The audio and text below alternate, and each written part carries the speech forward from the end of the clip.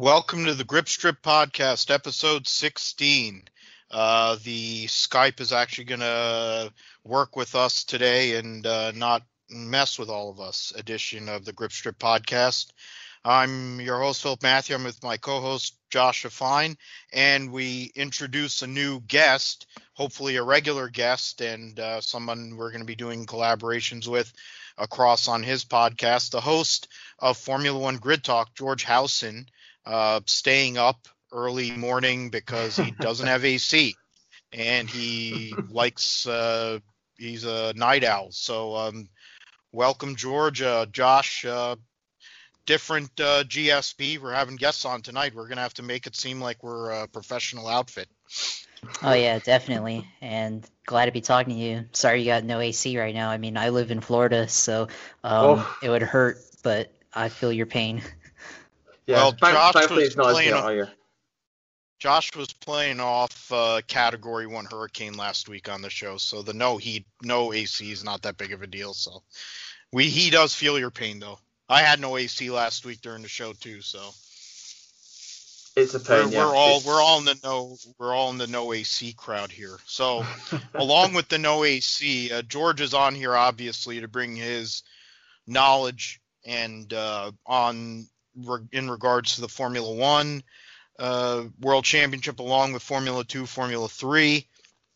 We're going to talk about the 70th anniversary Grand Prix here in this first part of the GSP and preview the Spanish Grand Prix. We'll also talk about Logan Sargent and his first win in F3, some of the other key standouts there, and in Formula 2. Full immersion of Formula One here in the first half of the show, and then in the second half of the show, we're going to have NASCAR rising star Dawson Cram. He got a top 15 finish in the Truck Series event at Michigan International Speedway for Long Motorsports, 14th place. He was on Talking in Circles with my buddy Clayton Caldwell. I'm on there too. Give them a listen as well.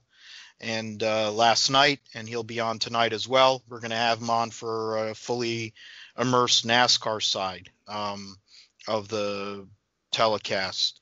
But first, 70th anniversary Grand Prix, Max Verstappen goes and takes down Mercedes for the first time all year.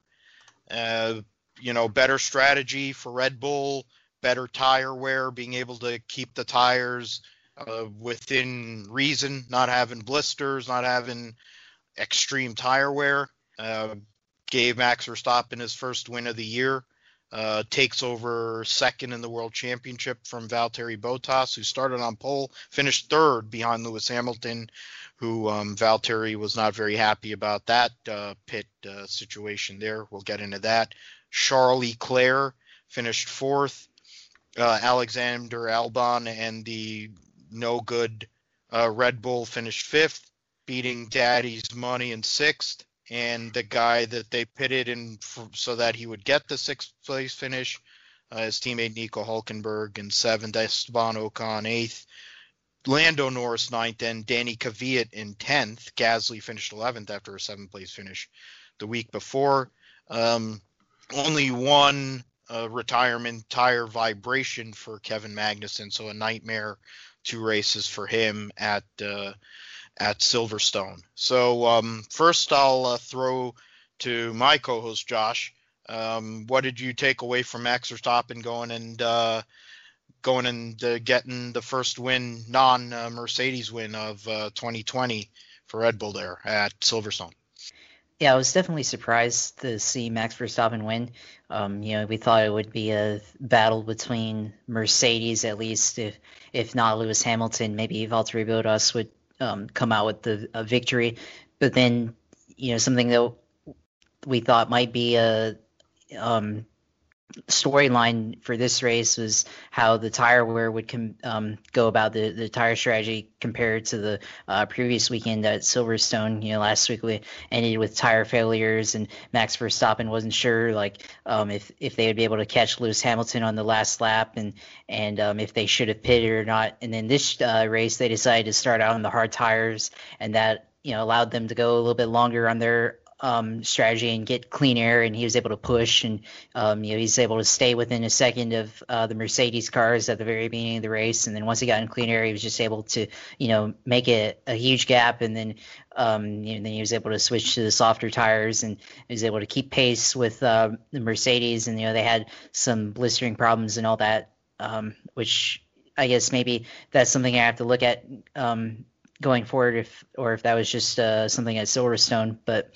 it was there. He was able to capitalize on that and get the victory, and it was good to see a different winner so far. We've had Mercedes dominating the season so far, whether it was Hamilton or Bottas, and now Verstappen has a victory and maybe put a little bit of a dent, however much, into Lewis Hamilton's championship lead, and hopefully he's able to contend for more victories later this season.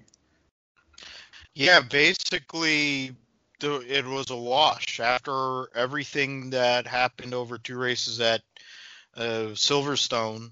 Lewis Hamilton will be going to this week's Spanish Grand Prix still with a 30-point lead. It was a Bottas coming into the race on Sunday, and now Max Verstappen is behind by 30 points, so it's still more than a Grand Prix win and change there. George, you spend all your time on this, so I want to get your take on this race and Max Verstappen and Red Bull going and kind of putting it on Mercedes, taking advantage of the weakness, which I mean, you're aware Mercedes usually has one weakness every year. There's certain things or certain tracks that bring it out. This temperature plus the track and what the tires were asking for, I think, was the weakness in terms of being able to make the tires last in a hotter condition. And also you have Max Verstappen doing what Max Verstappen does. What did you take away from that whole performance from Red Bull, from Max Verstappen, and also what Mercedes had going on through the entire weekend? Well, first of all, thank you for having me on the show. Really do appreciate it, guys. Absolutely. But yeah, I mean, we kind of saw a bit of a preview of it last weekend for the British Grand Prix. We saw, obviously, Bottas and Hamilton getting the punctures. They obviously were struggling with the tyres. The stage softer again for this weekend than we just had at the 70th anniversary GP. I mean, Verstappen's always been there. He's always been the guy that's been closest to challenging the Mercedes cars, because they are the fastest in the field, the 2 Mercs. But just Verstappen's performance, just like the speed he can get out of that car is unbelievable. I mean, he was just sort of there with Mercedes at the start of this race, and he was the only guy anywhere near. Hülkenberg was a very distant 4th. He was doing a great job, by the way, obviously, but he was a long way behind him 4th. And yeah, he just kept it in there. He kept the tyres better, and he just stormed to the win in the end. And it's just the power and just the assertiveness he had when he was overtaking Bottas after I think it was his second stop. That just kind of summed up his performance, and he won by 11 seconds in the end. And I think it's really put a spanner in Mercedes' works, this, because up until now they just seemed bulletproof. It seemed like they could well win every race this year. But now going to Spain, where there's going to be some more hot weather like there has been, where another track where the tyres are always screaming no more, basically, it's really made this season a lot more interesting. Yeah, it's something to look at. I mean, great points by both you guys. For me, as an LH guy, I've been tortured in a sense, not because of it sounds disingenuous when the guys won 8 trillion races and all these polls, but you have to take it with a grain of salt when you consider Mercedes has gotten in their own way, whether it's strategy, whether it's mechanicals, at least initially in the 1.6 liter ICE era that has existed. Nico Rosberg being the douche that he is, also existing, all those things in play, Mercedes would be their own worst enemy and get in the way. Then when Vettel and Ferrari would go and have good years like 2017, 2018, they were the better team the first half of the year. And then what we see currently of Sebastian Vettel and some of the mistakes or some of the things that have gone on kind of go back 2 years to when he crashed while leading at the German Grand Prix. And I almost think that that was a seminal moment for both him and Lewis, because, I mean, you had Lewis go and win that race, even though Vettel should have won. He had it won, no problem. He crashes, a mistake that he would have never made in his prime at Red Bull. Long story short, Mercedes over these last couple of years has mitigated the mistakes. They've kind of made better strategy calls. Bono is able to keep Lewis calm enough. And then you have a very competent, solid driver in Valtteri Bottas, who could be a number one at the vast majority of the teams on this grid, who is able to score a ton of points, which is why it looks like this domination exists. I do believe, though, they always have some chink in the armor, and this is what it is. They got through Hungary fine. They were able to get through last week somehow with Lewis, the first race with Lewis barely. Of course, Bottas gave away any real shot at the championship as of now by having his tire problem. And basically he went from being right there with the world championship to being right where Max is, which is basically giving a race away like Max had to give away at the first race in Austria.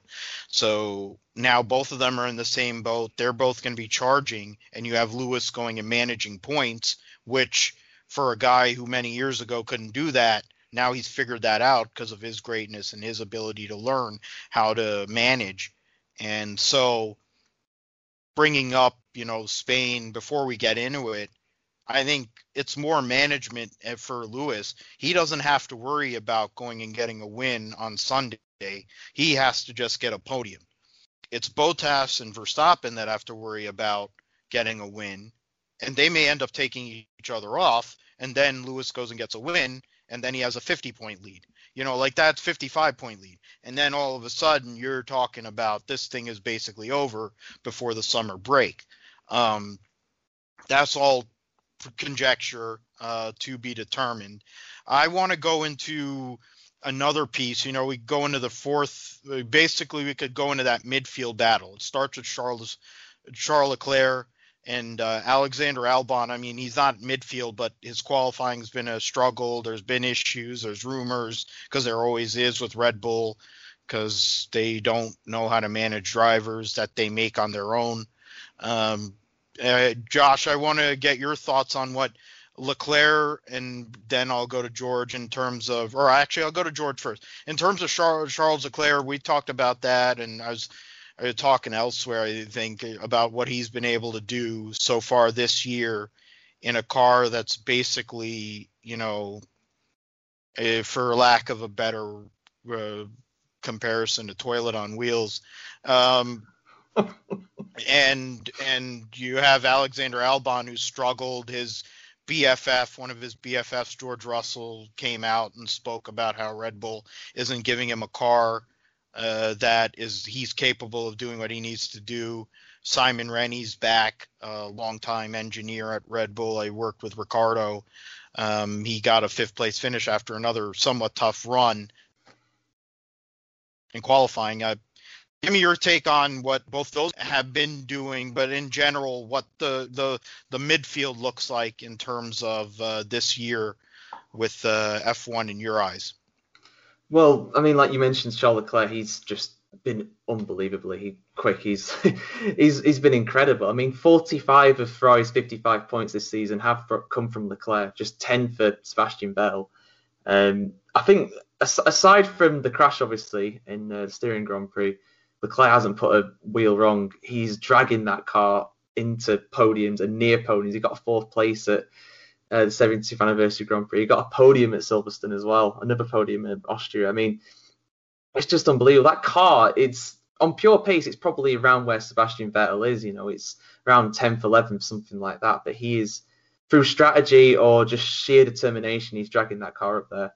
And I think it's partly, obviously, I think the difference between him and Vettel is partly because Vettel has lost confidence in the team, he's lost faith in the team's lost faith in him. It's all really going wrong for him. But it's also because I think Leclerc has got so much to prove, and he can just drive the wheels of anything. He's a bit like Verstappen, he's a bit like Hamilton in that. You can give him a car and he'll just get the best out of it. He'll do better than what you ever think he can do in it. He really outperforms it like all the great champions do. But yeah, Red Bull as well. I mean, like, I think it's really harsh for Albon because he's got Max Verstappen as a teammate, so he's always being compared to him. And B, I don't think that Red Bull's that great most of the time. It's been really unbalanced. It seemed a lot better for the second Silverstone race. It seemed to be a lot better then. I mean, he dragged that car up from the lower end of the top 10, I think it was, at the start to 5th, and he was quick. So that car is looking better, and he's looking a lot better in it. And I don't think the guy should be put under any pressure, really. You know, what is he, like 22, 23, around the same age as Max Verstappen, admittedly, but a lot less experienced in F1. And I think the kid needs time, but he's at Red Bull where they just don't give you any. And the pressure's immense. The pressure's arguably more than what it is to drive for Ferrari in some ways. And obviously with Gasly doing so well at AlphaTauri, questions are going to be asked of him. And I don't think that's right. I don't want to see him get replaced. I don't want to see him get demoted, but it's always a possibility. I mean, the two AlphaTauri drivers now used to be Red Bull drivers not too long ago. Gasly got demoted last season and Kvyat like back in 2015 or whenever it was. 2016, sorry. But yeah, so I mean, Red Bull, they're in a clear second. I think they're going to be fine to get second in the championship. Ferrari are going to do very well to get third, with the likes of McLaren and Renault and Racing Point. I mean, that Racing Point car is very quick when it gets hooked up and when it's in the hand of somebody that's not Lance Stroll, basically. So, yeah, pretty much. I mean, like you said, Hulkenberg should have definitely finished ahead of Stroll. I don't know why they pit him. It's so weird, but I mean, what do you guys think is going to happen with Hulkenberg at the next race? Because I'm not 100% sure what has to happen. Obviously, Perez is the normal driver for that car, but what's going to happen in terms of his COVID quarantine? Because that's a big question that nobody's really given a definitive answer on. Well, Josh, I'm going to send that to you first before I give my take. We can go and start with where Checo Perez stands. We haven't heard anything about whether he's going to run this weekend or not. He ended up getting another positive to where he got held back for the last race.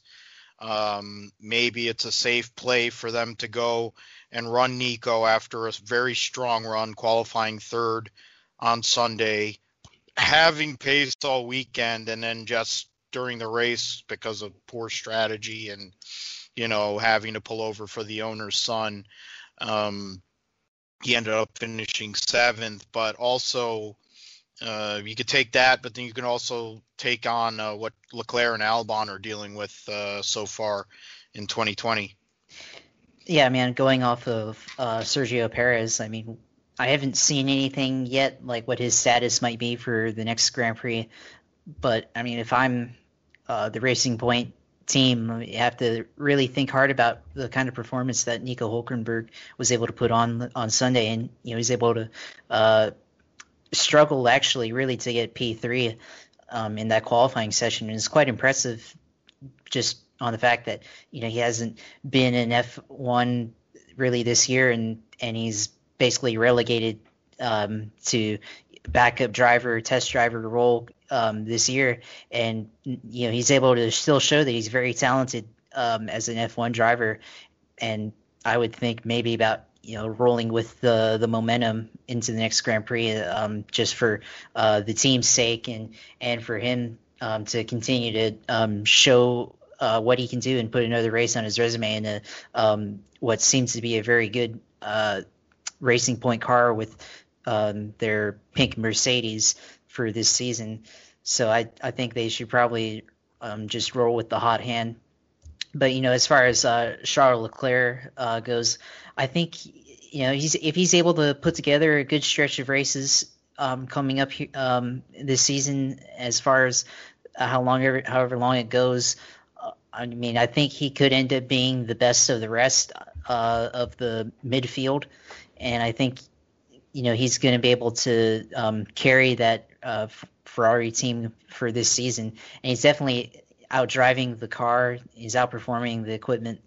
And it's clear that he has the confidence in his car, and even if he didn't have the problem that he had with the crash the second race of the season, I think he might be a dark horse as a title contender, or at least be on the podium if it weren't for that, just based on his results that he's had this season. But I think he'll be the best of the rest, and he's definitely got a lot of confidence. And I think in the future, I think he'll be somebody to watch, possibly challenge or take over Formula One if Ferrari is able to get things right as far as the car goes. And then with Alex Albon, obviously he has a lot of pressure, and you have to wonder just how much pressure is he going to be under internally now that Max Verstappen has won a race.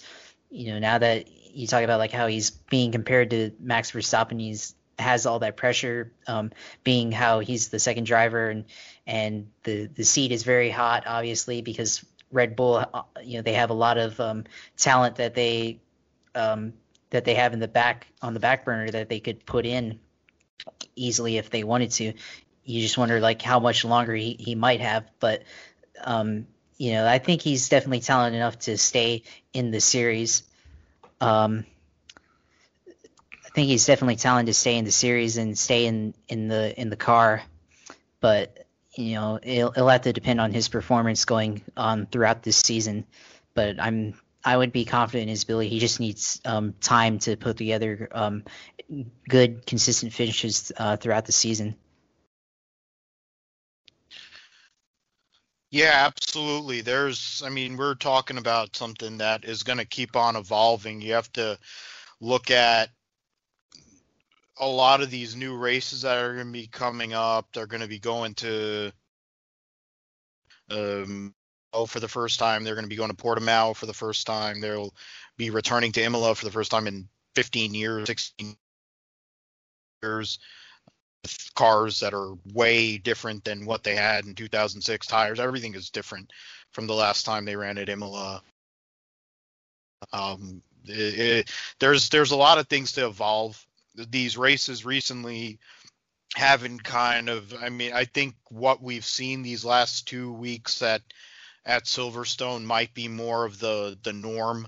I figure Albon's going to get a podium soon enough. I think Leclerc, what he's been doing with a car that is not very good, it shows Ferrari has put all their eggs in his basket. They know he's a future. If anything, they sell out this next, season and change to when do the same way as why Fernando Alonso is coming back to run at Renault. He's basically telling him, give up next year. Let's go and get ready for 22. Other veteran type drivers trying to come back, whether it's Nico Hulkenberg, which we'll get into here in a second, or Checo, Perez, people that are trying to go and stay in Formula One, get back in Formula One to go and get in these rides, because 2022 is a reset. Carlos Sainz is going to be going Ferrari. He's hoping for better than finishing right behind Vettel, which he did on Sunday, and they were 12th and 13th. So not good. Daniel Ricciardo started 5th and had a nightmare race after a great run the week before, and then it's kind of chalk. The Alphas, the Haas as they say in England, and Williams are all back there, and that's basically their own little battle. The Red Bull pressure that Alexander Albon is on, I think, is unfair. It was unfair to Kvyat, it was unfair to Gasly, and it's also unfair to Albon. I've always been of the belief that they can only really make one good car. Yes, you could go back to the times of when Vettel and Webber were there, but you knew who was the number one driver there when that was a partnership.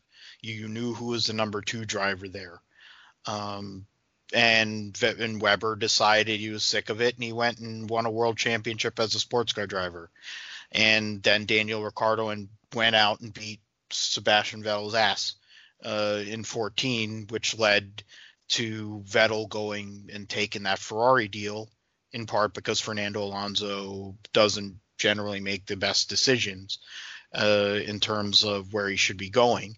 But we will see. I guess we'll see what happens this few weeks that he's at Indy. He's back with McLaren and with Craig Hampson, the great engineer there, which is something we'll talk about on the next episode of the GSP. It'll be an Indianapolis 500 related episode, which will be the first of 3 that we're going to do specifically on the race. We'll have Spencer Neff, formerly of OpenWheels.com, like I am myself, and we'll also talk about the roundup and anything else that we didn't go into tonight. The next piece we'll go into is previewing the Spanish Grand Prix. Before we get into kind of the silly season aspect and let George on his way, whatever else we can come up with, I think, or actually, before we'll scratch that, we'll get into F2, we'll get into F3. We had an American driver. We have an American driver in Formula 3 World Championship right now, and Dalton Sargent, or Logan Sargent, it's his brother. I always mix them up. It's convenient. He went and won at Silverstone, got another pole for Prema, one of the better teams out there in the Formula 3 Championship. And I guess I'll throw to you, George. There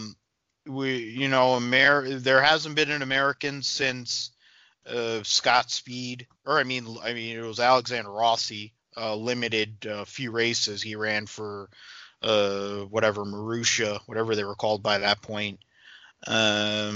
But before that, it was Scott Speed who ran out of the Red Bull hellhole. Sargent is probably the best prospect that has existed for America in terms of making it to Formula One. What do you look at in terms of him and other guys that you see both in Formula 2 and Formula 3 that could eventually make that move up as we kind of get into the silly season? Well, Sargent obviously has the advantage of being American and he will have some backing, obviously. So it's good to see, and it's good to see him. He's top of the championship at the moment despite his retirement in the last race.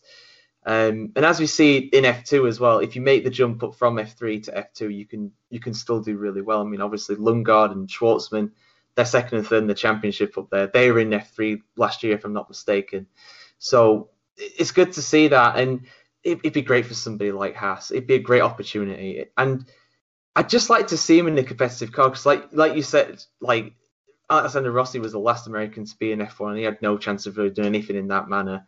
Before that, it was Scott Speed, and he didn't have a huge amount of chance in that Toro Rosso either, to be fair. He wasn't particularly great, to be honest, that too. But it's weird, like, obviously we've got a Miami race coming up in America. We've got COTA.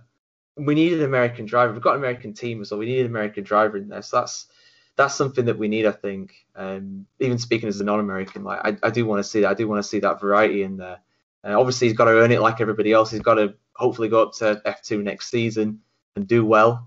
And hopefully we'll see that happen. And hopefully someone like Haas will pick him up. I don't believe he's associated with any academy, is he, in F1? No. Well, hopefully he'll get picked up for that. Yeah, someone's bound to pick him up. I mean, it'd be a great one for Haas, obviously.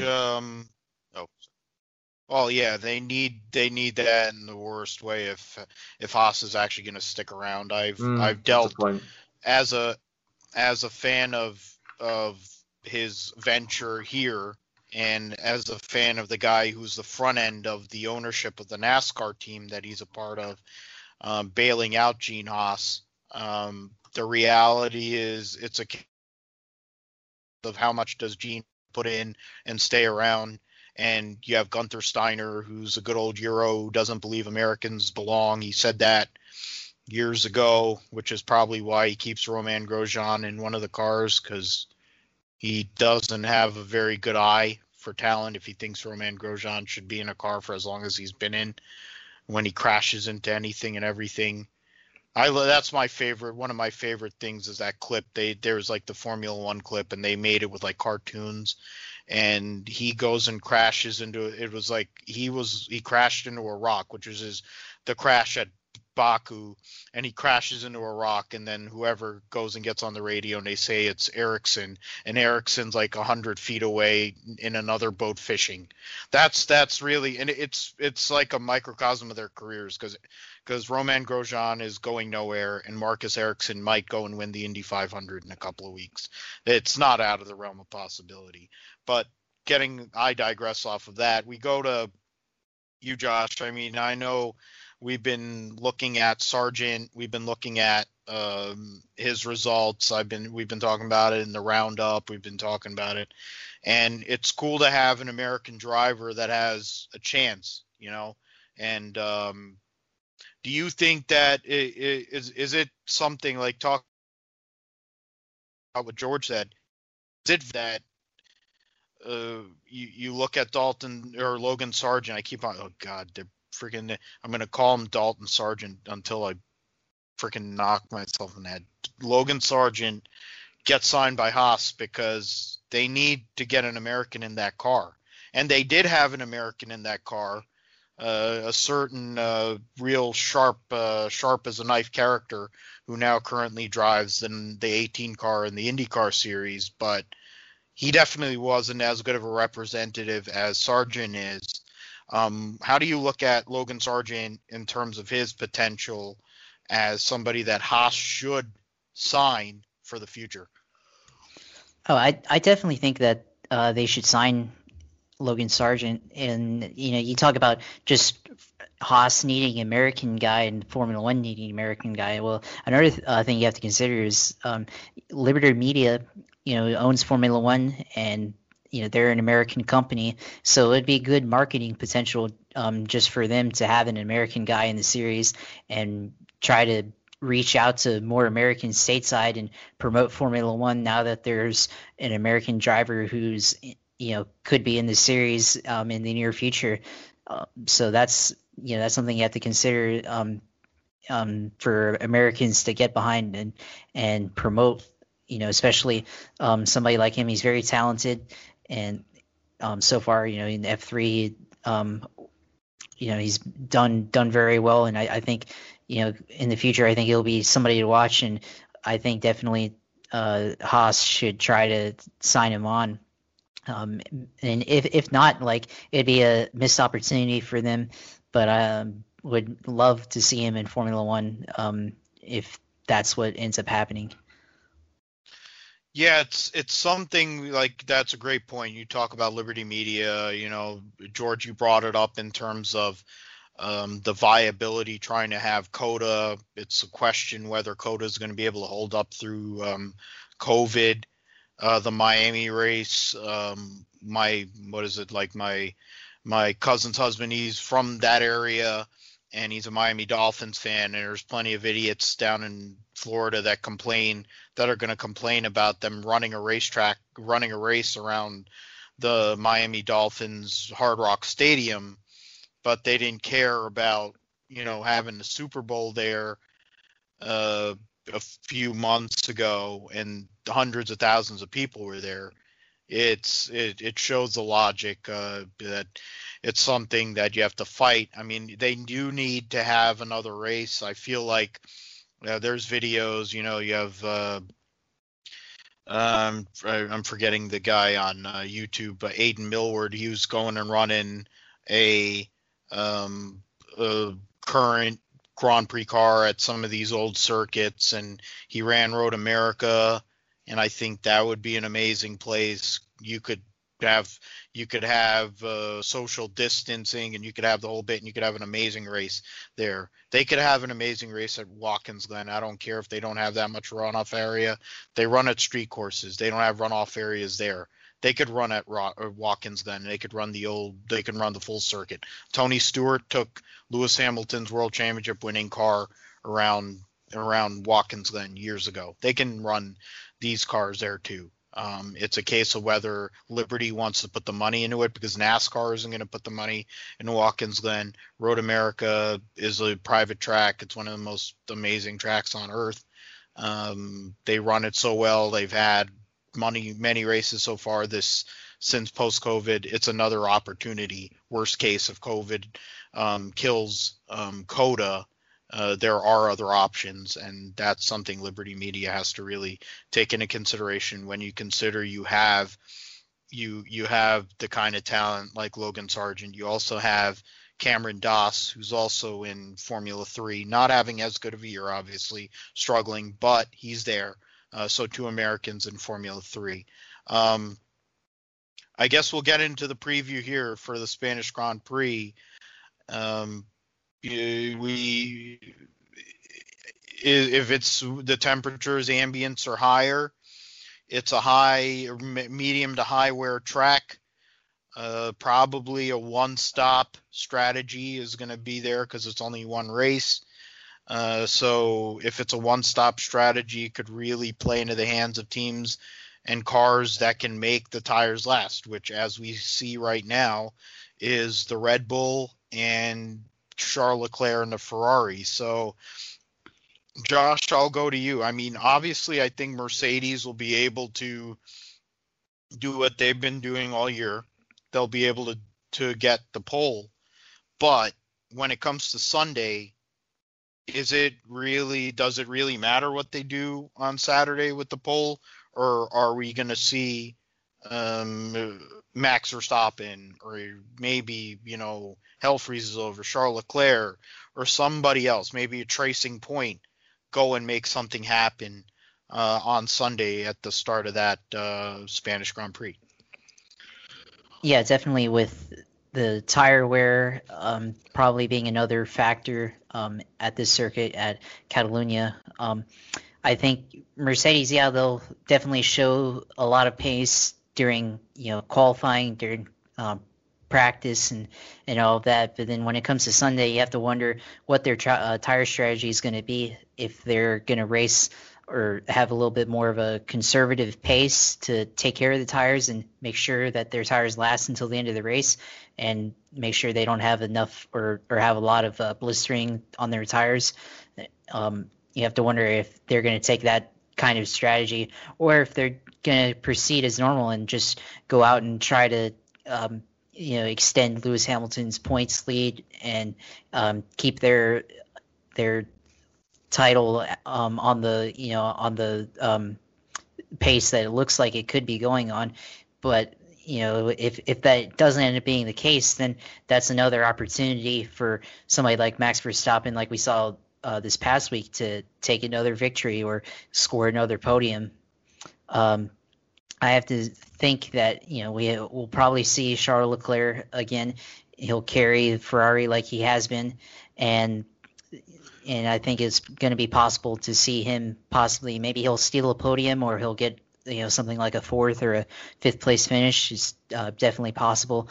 And something I thought about is, like, if you go back to 2016, when Lewis Hamilton and Nico Rosberg, they took each other out early on in the race. You have to wonder if something like that would happen, like if Mercedes makes a mistake like that, and then if that happens, then that brings the championship back wide open, because he only has a 30-point lead going into this race, and if he doesn't score any points, then Max Verstappen, if he's able to take advantage of the opportunity, would basically be within like 5 points or so of that point lead. So it's still not over yet, and definitely Mercedes is going to have to make sure that they can last this race without any tire issues or any other kinds of problems like that. But it'll be interesting to see how they approach the tire strategy, and how other teams are going to be able to try to take advantage of that, knowing Mercedes problems that could happen. Yeah, that's definitely a good point. And George, you mentioned that in the last point we were talking about Silverstone.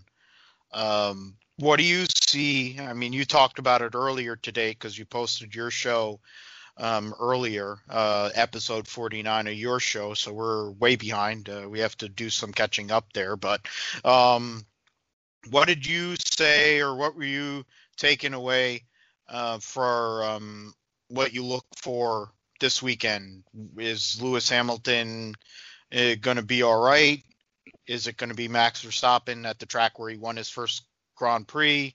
What do we see at Catalunya, a place known for a general lack of overtaking amongst other mediocrities that exist at Circuit de Catalunya? I think overall that Lewis Hamilton will be all right. I mean, this is not a track that I really think of being a Lewis Hamilton track, but he has won here the last 3 years, so he is good around here. And obviously, as we saw in the last race, the qualifying speeds of the Mercedes are so far ahead of everybody else, and I think it was about a second to third place Hülkenberg between the two Mercedes and them. So I think they'll be all right, because I expect Mercedes to lock out the front row. I think Hamilton will probably still win, or at least one of the Mercedes will still win. It's that second place that could be awkward if there's a crash, if there's a safety car, if there's a virtual safety car, if the tyres start to go off, because the front left around Catalonia takes a big pounding. Not on the same level as Silverstone, but it still does, and it's meant to be hot, meant to be hotter than what it was in the UK. So I think they'll be all right, Mercedes, but Max Verstappen in the Red Bull or Charles Leclerc in the Ferrari trying one less stop, they could really throw a spanner in the works. And you never know, like you say, the Racing Point as well. Especially, I think, if Sergio Perez is in the car, he is incredibly good at saving tyres. I think he's the best one on the grid for that. So you never know. If he's back and racing in the car, you can't really rule him out for a podium either. But I think Mercedes are definitely the strong favourites, as you expect, into this one. Yeah, for me, it's not one of Lewis's better tracks. When you consider all the tracks that are on this schedule and how many racetracks that he's won multiple races. Of course, Silverstone is up there with Hungary and Montreal and Coda, but Catalunya has definitely not been one of his better tracks. It's kind of an opportunity for both Bottas and Verstappen to take advantage, but you consider he's the best guy there. He's the best guy. If he can go and put it together on Saturday, put the lap down in Q3, he kind of dictates everything that goes on. He can go and dictate pace. He can also go and manage strategy.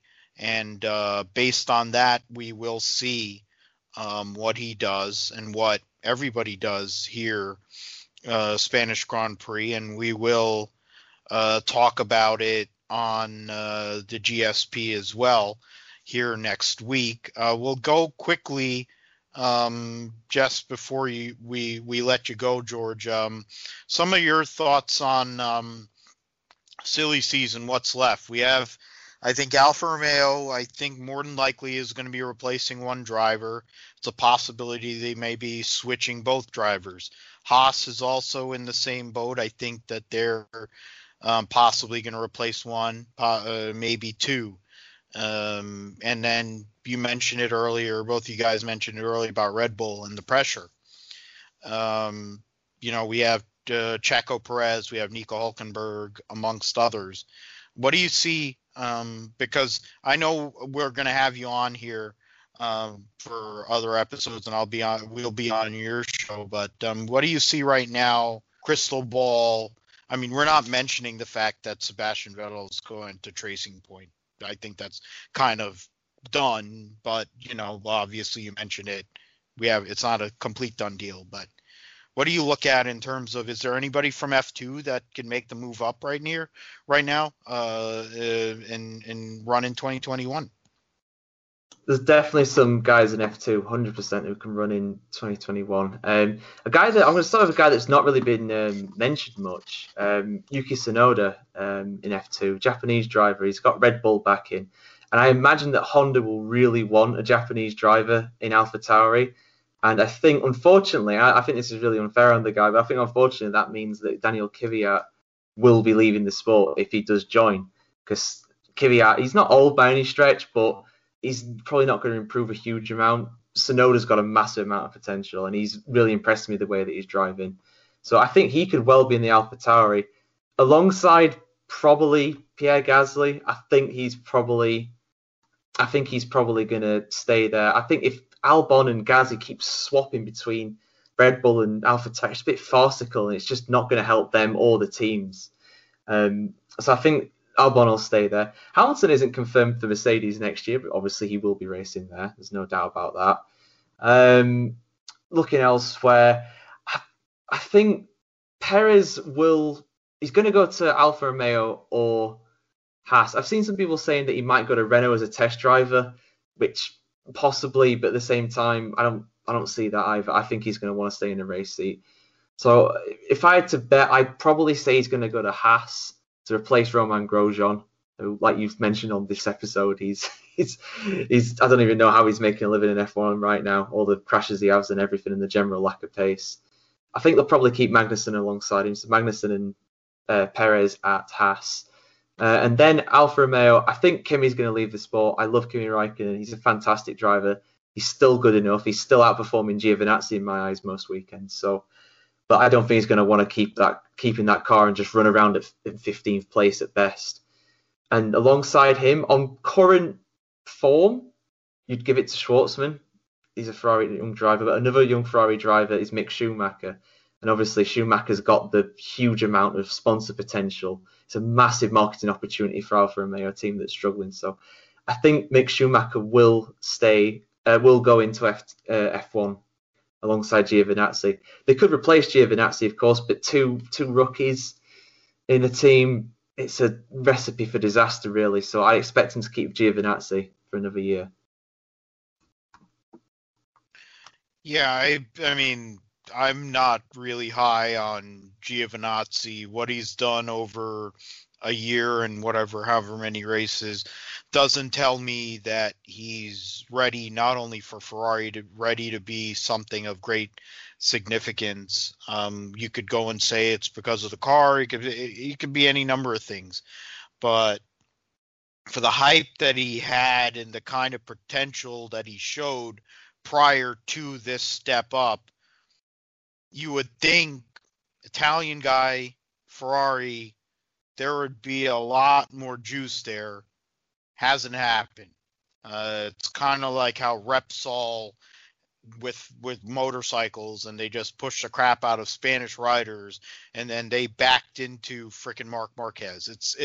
To me, that's supposed to be the same kind of deal, but hey, it is what it is. Josh, I'll throw it to you this way. We look at the veteran side. I mean, George talked about the young guns, but I look at Nico Hulkenberg. I look at Checo Perez. Where do those two guys stand? Because Nico Hulkenberg's been the reality is he ran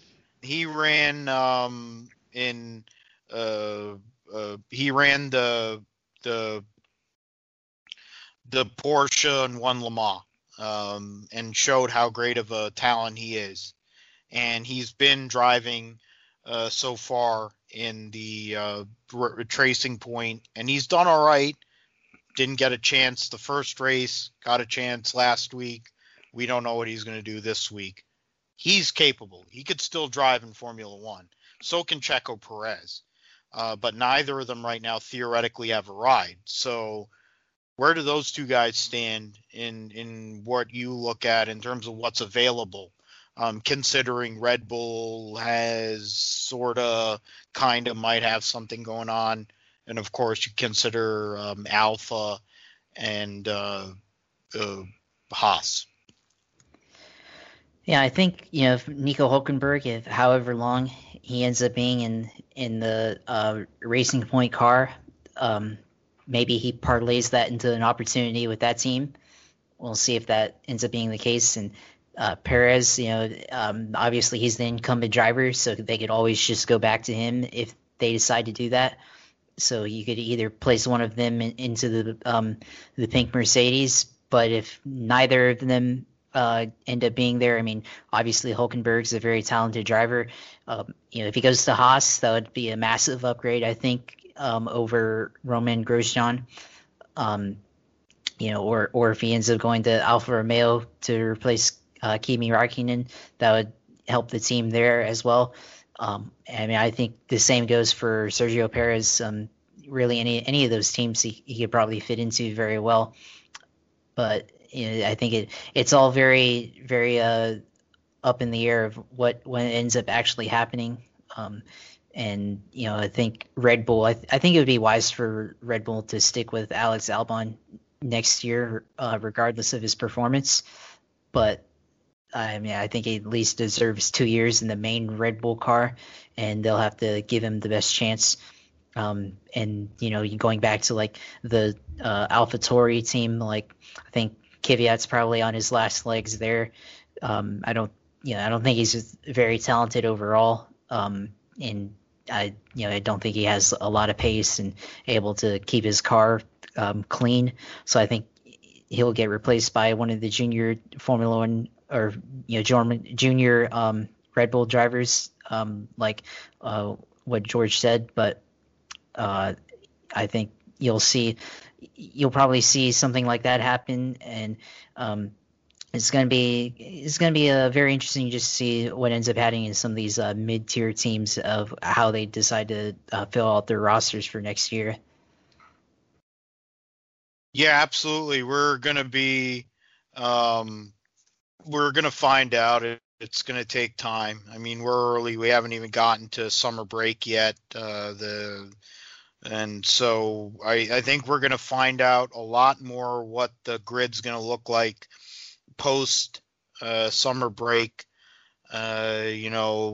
Probably around the 70, whatever they're going to call that 1,000th race Grand Prix, or whatever the heck they're going to call the race of Mugello, where Ferrari's not even going to have both cars in the top 10 probably. That'll be something, but I think we'll kind of have an idea by then what this grid's going to look like. The F2 Championship's very competitive this year, especially at the front. Definitely, F3 is really good television. We don't have Indy Lights on our side here in the U.S., but F3 definitely can fill that void if you have the F1 the track pass, or I forget what they call it over here. If you have their app, you could go and watch F2, F3. You can watch every session at F1 TV. There you go. And Sargent, you have Das, you have a bunch of other guys. You could really get a lot of great racing, and it's really close racing too. For sure, and we'll find out about what goes on with silly season, and we'll look at the Spanish Grand Prix and all the other Grand Prix, and hopefully George will be able to have you on, and we'll also be able to be on your show, the F1 Grid Talk podcast. Been out a while. You have a cast of thousands on there that is able to contribute, so you're a very important person in terms of Formula One and talking about this great sport. So thank you so much for staying up, dealing with all the conditions that you're dealing with out there. Conditions are really tough out there. I can't do Connor Moore. I can't do a Connor Moore doing a Tiger Woods impression, talking about how conditions are really tough. But thanks, George, for coming on. Hope both of us will be able to be on your show here soon, and hopefully we'll be able to keep on doing this here on the GSP and on the F1 Grid Talk podcast. Yeah, it's been an absolute pleasure. Thank you for having me on. I really enjoyed it. Yeah, despite the conditions here, really hot, really humid, had thunderstorms and everything. Hopefully it's not wrecked the recording too much, but there you go. No, it definitely didn't. It wasn't as bad as last week. You're good to go. And all right, I'll take that. And hopefully hopefully Sunday, maybe I'll be able to show my ugly mug and you can go and see it and then go and mute my face or however you block that crap on Zoom on your show. So F1 Grid Talk podcast, George Howson, the host of that show, and he's very knowledgeable. It's great to talk Formula One in general, talk racing, and I'm glad that you came on, man. And sleep well, and we'll be talking during the week. Hopefully we'll be able to connect and do a little cross promotion deal during the Spanish Grand Prix, whether it's during qualifying maybe. Probably we can go and hit qualifying because I know you'll have people for the race, and we'll see what happens. But thank you so much, man, for coming on. I know it was we were working on it, and we probably should promote the app that both of us connected on, but I'm forgetting what it is. But I have a guest waiting here, and I don't want to make him wait any longer. No, that's yeah. No, that's fair enough. You too kind with your compliments as well. It really does mean a lot. And yeah, be sure to check out our show as well. It's on the F1 Chronicles website, f1chronicle.com. All right, man. Thank you so much, George. F1 Chronicle, F1 Grid Talk podcast. They'll be on this weekend covering the Spanish Grand Prix, both on Saturday after qualifying and Sunday post-race. And then they'll also have another episode leading in. There'll be episodes during the summer break. And hopefully both Josh and myself will be able to come on, talk about F1, and maybe talk some classic stuff because I could talk about F1 going way back before I was born. So thank you, man. All right, thank you. See you later. Cheers for having us on. Bye. Yep. All right. So we will transition into the second part of our show. Apologize for the delay there. We're going to have the gentleman who finished 14th in the Truck Series race at Michigan International Speedway, Dawson Cram, on the program on the GA tonight. Josh, I guess I'll throw to you first. What do you take away from the Truck Series race? What you saw with Zane Smith getting his first career win over Christian Eckes on Friday evening at Michigan. Yeah, it was definitely an interesting race there, but there's obviously a lot of cautions, which I think we'll get into, and it was almost half the race under caution, which really is ridiculous. But there's a interesting finish there at the end. We saw a lot of blocking there, and it caused an accident. At the end of that race, and then Zane Smith was able to get in. His first victory on basically a last lap pass there at the end of that race and win.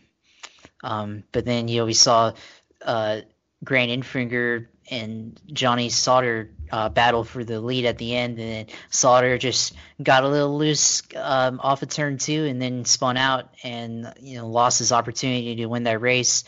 But then Grant Enfinger didn't win as well. As I mentioned, he tried to throw a block and ended up wrecking himself. But it was an interesting race. With all that said, and now Zane Smith is going to have an opportunity to fight for the championship here, going into the championship playoffs and all of that. And he's definitely a talented driver himself, and we'll see how it plays out for him going forward. But overall, is a very controversial in some ways, but also it seemed like it was entertaining for the Truck Series. Yeah, it was definitely a carnage fest. A lot of cautions. The Grant Enfinger Schumacher block that he threw on that last restart was definitely ill-advised. Cost a couple guys a chance at victory there. The fact that Zane Smith goes, I mean, he's a guy who's coming. Yeah, they say he doesn't come for money. He's been able to run in ARCA and Kanan and all that. You can go and dig in on him. There's stuff that'll go and question what he's doing. Just going and talk about the race, and you see where they're at. And I mean, I look at what for Zane Smith, he was able to go and get that win. He's been one of the more consistent drivers so far this year. Not as much as some of the other people. It says a lot about him and Bono Mannion, who, you look back 15, 16 years ago, it was him and Martin Truex. And I think in a lot of ways he's kind of going and building up another guy in Zane Smith, and hopefully he'll be able to go and make something happen there. We're just going and waiting on our guest here. I will go and talk about briefly before we get Dawson back on here. Dawson Cram, we're going to go and do a little interview here. Road America, Gumby got another win at Road America. He's basically set himself with Chase Briscoe as the two favorites as the Xfinity Series favorites right now.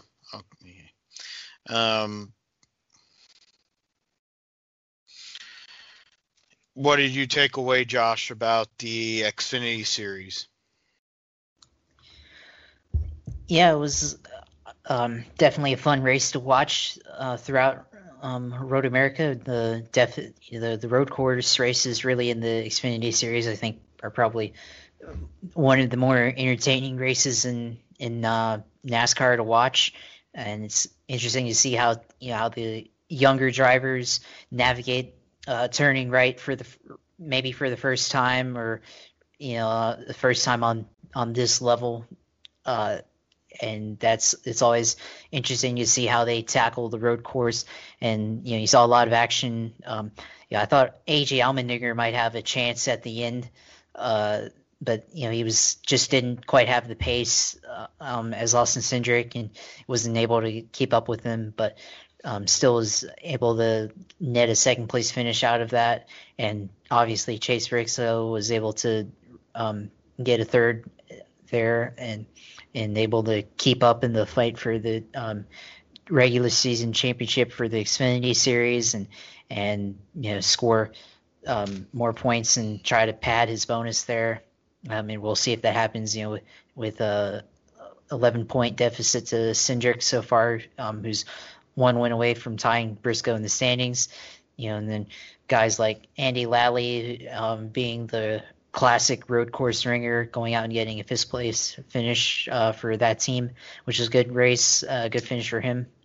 And you even saw guys like Myatt Snyder and Brandon Brown able to kind of, they're not really contenders in this series like on a regular basis, but they were able to lead laps, and guys like Josh Bilicki as well. And even in the back half of the top 10, the kind of the mid-tier regular like Ryan Sieg, who hasn't been, he's always solid for like the short track races and some of the more wearing out, tracks like Homestead. And Atlanta. He was able in Atlanta, and he was able to get a 9th place finish. So there's a lot of variance in the running order this week, which is I like to see. And even regulars that struggled, like Harrison Burton, struggled. He only got a 16th place finish, and he started 3rd.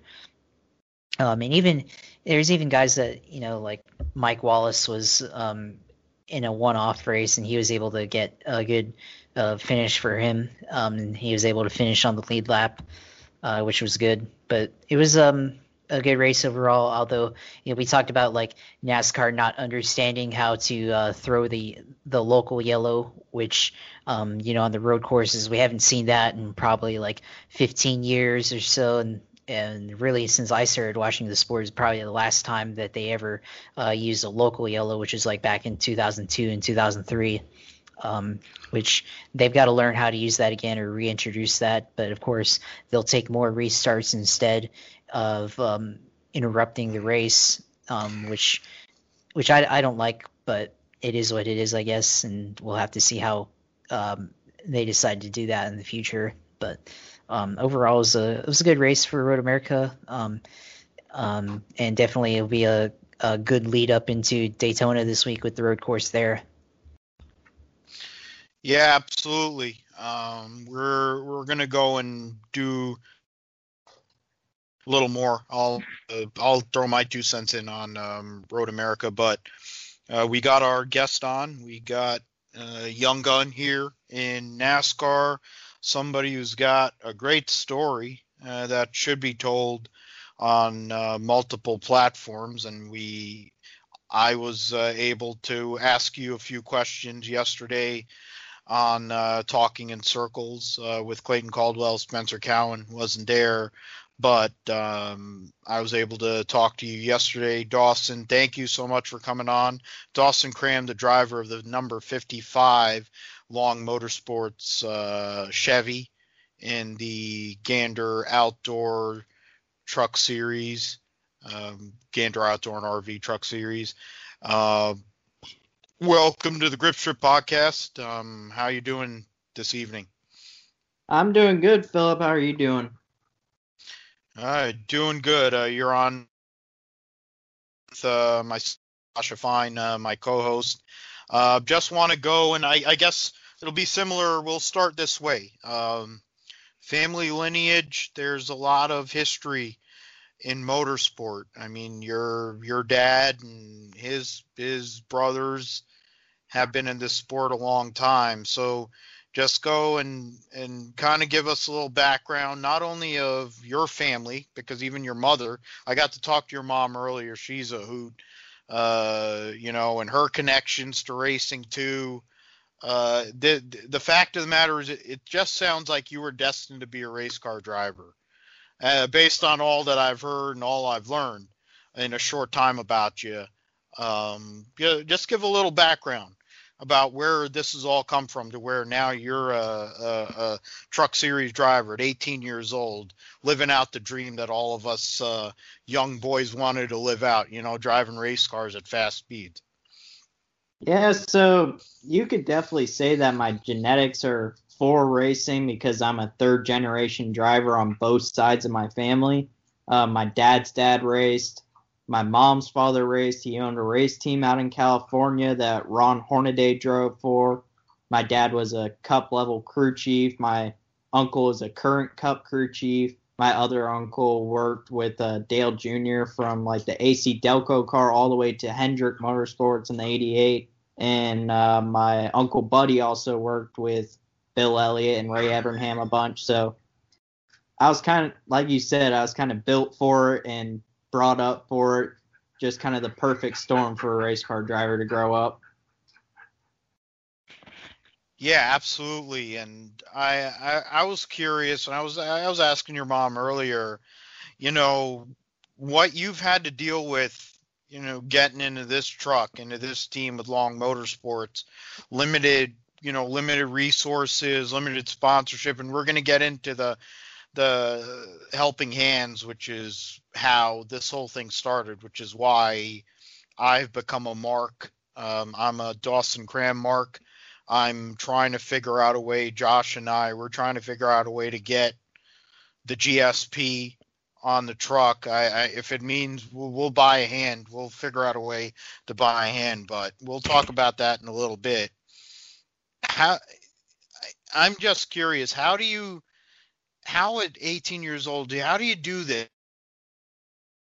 How you go and you have no practice and you're literally on the green flag. You're going hauling the mail at Michigan. You got other. You talk about the other cookie cutters that you've ran. You're in Kansas. You're in Kentucky. You've been eligible now. You talked about it last night, where you have to be eligible to run 1.5 mile up to 1.5 mile racetracks in an Xfinity car. But what is that sensation like to run at Michigan International Speedway, full tilt, no practice, in a truck, being all you've driven over your life, from go-karts, bandoleros, all that, to legends, but driving a truck full tilt at Michigan International Speedway at 180 miles an hour or whatever it was. Can you explain that feeling, what it's like doing that first lap, no practice, and then what it was like as you went on during that race on Friday night? So with the no practice comes a lot more nerves before the race, because you don't really know what to expect going off into the first corner at speed. Same as everybody else in front of you, you don't know what to expect out of their truck. They may have left something loose, something might break. So my plan has been at most of the races that I've been to this year to take the first stage and just kind of protect the truck and run defensively and kind of treat it like practice, just to learn that track, because every single track I've been to this year, I've never raced before, and going into it with no practice has been, a big challenge for everybody in the field, but especially me being a rookie. It's been hard because I've made all my first 1.5 mile starts this year, and my first 2 mile start was at Michigan, which they kind of race the same, but it also has its differences. I didn't really know exactly what to expect. So that part kind of peaks up the nerves at the start of the race, but once you fall in that rhythm, once you get comfortable, you just kind of start getting focused on the next truck ahead of you, and you just keep going and working on it on pit road, giving feedback, and that's all you can do throughout the race is give feedback and just be watching ahead. Yeah, it's something when you're having to learn on the fly, and I guess that's part of the youth, and also lineage, having family and all the kind of people that have been supporting you in your career, people that are big names, and we'll mention them in a moment. I noticed this part here. 3 laps. You ended up leading 3 laps there. Was it in terms of that? Was that in stage, or were you doing that under a green flag run over there in the last run? How did that whole thing work out, where you were able to go basically from tailback, as Rusty would like to say, and go and get a couple laps led? Yeah, so I believe that we were running. I know that had to be a blast. We were running around 12th, and all the leaders pitted in front of us, and we just kind of stayed out and led some laps just to hope for the TV time and get some recognition, and then, pitted on the 1 to go lap. So the whole strategy was hey, it's Dave Marcus did it. Other guys that were in your spot in a sense, because we look at, you're a young gun, but the money. Like, I talked to your mom. Your family has been involved in the sport for decades, but you're doing this the right way. You're building your way up, and it's something to say that you're able to kind of go and do it on the low. You're proving yourself with equipment that may not be able to be up there, but you're showing that it can be because of your talent. And you're also taking a situation where you may not have the best of it in terms of like tires and strategy, and also making the most of a situation and playing it smart. I think one question I had is, what is the mechanical savvy? I mean, obviously your father, they all work on these things, and you've had to work on your cars all the way up, I assume. I get go and give us your trajectory to getting into the truck series and your hands-on ability as you've gone up to being a driver right now and other places that you're involved in, especially in the Xfinity side. So, yes, everything, probably since I was 8 years old, I've had to work on and help get to the track, and that was a big crucial part that my dad wanted me to understand, was the way that the mechanics of the car work, so that if you understand the adjustments going into the car, you can better ask for an adjustment on the fly. And the main thing with working on the Xfinity car is learning, they're kind of the same to a truck, but they're also not the same as a truck. And the garage flow is different, and just being involved inside the Xfinity series is very helpful for getting new connections. Like I hadn't talked with Noah Gragson in a couple years since I raced with him in Legend Cars, but since I've been going to these Xfinity races, I get to see him almost every weekend. And, I went up and asked him how a truck races at Michigan so I could have some idea. And that's mainly what that part is about, is getting those connections just to keep gaining knowledge. Yeah, and it's a great point, making those connections and being able to understand and know what you're supposed to expect, especially in the time we're in with no practice. And it was one thing I asked you last night, and it's something that I also brought up with your mom. I think it kind of plays in two ways. It plays into where you are right now, what kind of might have, depending on how things may land, based on your faith, which is a beautiful thing as somebody who also believes, and also because of your racing ability, which at the end of the day, I've loved cars for literally my whole life, but I don't have the talent and skill that you have, and I look up to that and I respect that. And I guess what I'm asking is, when you look at others' godfather, you talk about one of the greatest NASCAR drivers ever in Ron Hornaday. You talk about Tim Feedor. Talk about people that have given you at such a young age, and when you think about where the sport is, where people are brought up at a young age, but you have been a grinder. You've had to really deal, and you're still. What does it say to you for one, to get the praise, but also to be able to kind of just do your thing and show, hey, give me a shot, I belong. A little piece of this carrot, I'm going to go and bite it. I'm going to go make something happen. And how much also has your faith, has your family and your faith played in your motorsports career?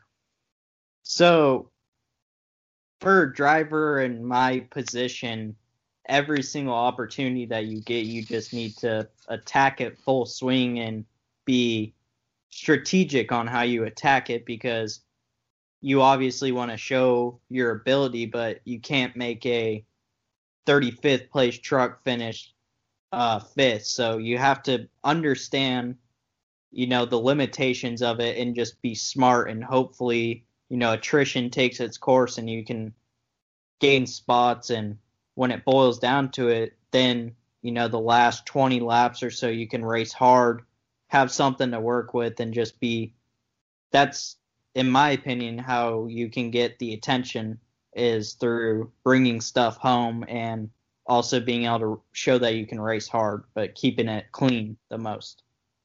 But being in my position, you just have to work at it over and over and just be, on top of everything and show people how badly you want it and how hard you'll work for it and that you'll respect their equipment. I wanted to ask before I let Josh go in. I've been kind of hogging this deal here. Just let us about let us know your sponsors, but also talk about the Helping Hands deal that you have on your truck. You've been able to keep that thing immaculate over all the races you've ran so far. And God willing, you'll be able to keep on doing that as you go on here in the rest of the season. But talk about where that started, why it started, and how it's helping not only yourself, but helping not only first responders, are the men and women that are taking care of us in this tough time, but other people that are so inclined to go and donate to you, and some of the details that you need to go and donate for the Helping Hands. So before we jump into that, you said thank your sponsors. I'd like to thank Piranha Ultrasonic Cleaning. They do all my cleaning on my suits and my helmets, and then Circle Track Warehouse. They also help me out with seats and cool boxes and spindles, anything I need like that, and Fluid on High Performance. But the Helping Hands Tour is a chance for fans to get involved on the race truck with a handprint with their name or the name of a first responder, doctor, nurse, police officer, fireman, EMT, military personnel, someone that they feel is giving back to the community and, kind of putting their life on the line, and just to show them respect, put their name instead of their name on there. But so the Helping Hands Tour is a collaboration with Long Motorsports and American Mask Company, where American Mask Company gives us hand sanitizer bottles and face masks to donate in sizable portions to the hospital of our hand-picked choice in the area of the racetrack that weekend that we're racing at. And the handprints are a $25 donation, which you can find on Lawn Motorsports /store. And basically the process for that is you go to that link, click on the handprint sales, make a donation of it. Could be $25 for one hand, or you could buy, 4 for $100, and choose a name, like I said, of a fireman, an EMT, a community service leader, or you could have your own personal name on the truck, and then I will put a decal of a handprint on the truck myself and sign the name on it myself. You'll receive a picture of me signing the name on the truck, and then you'll receive in the mail a hero card and a thank you note. Yeah, I mean it started. I said this to your mom, and Clayton also talked about it because I work with Clayton on the Talking in Circles podcast. It started with, I think, a J-Ski post where this came up with the Helping Hands tour, and then I started reading into it, and then I'm like, all right, this sounds like something I really want to get behind. And then the more I learn, and I said this to your mom earlier this afternoon, that the more I learn about you, man, it sounds a lot like,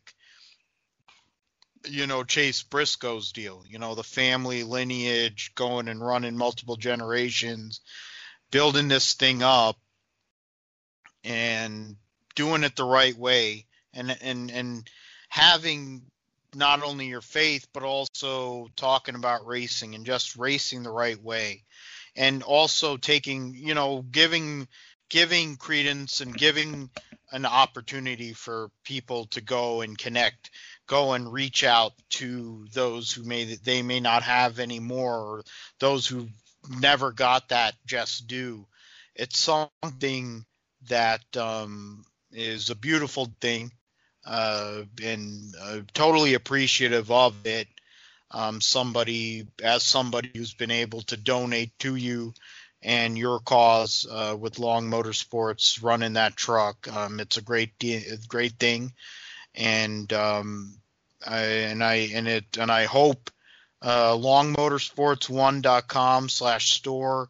You click on the Helping Hands Tour, the little link, and then they'll go and send you to go and put in the information to go and talk about, or go and put in to donate to the team, donate to Dawson's ability to go and rise up in this sport. Josh, do you have anything you want to ask Dawson Cram here, Truck Series racer? Yeah, I just got a couple questions for you. Like, just like, I guess, like, from like a driver's perspective, like throughout the race, like how do you manage your car like throughout the course of the entire race, and then like give us like an insight of like what you go through like with the handling of the truck, the race car. Like, do you feel like like how much like aero push you get like whenever you're behind like another car in the corner, and then like does like when you're behind like on a straight, like how do you like manage like if you get like a draft like off of a car that's in front of you, like how do you manage that like throughout like the course of a single lap during the race? So the first part of that is understanding how the truck is going to react to the type of position you put it in inside the draft. And that was a big thing I was kind of learning on the fly at Michigan, was the draft runs are so much bigger. I had experienced aero tight and the loss of aero side bite on the truck when a truck gets down on your door in the center of the corner. I'd already experienced that at a couple mile and a halfs, but the draft runs at Michigan as you saw, are huge, and that's kind of how you race there, is just off the draft runs and timing them perfectly to be able to clear them down into the corner. And they actually wrecked a good amount of trucks from the blocks that they threw, trying to just stay inside the draft line. But you just kind of have to understand what the truck is going to react like when you put it into a position and be ready to counter for it.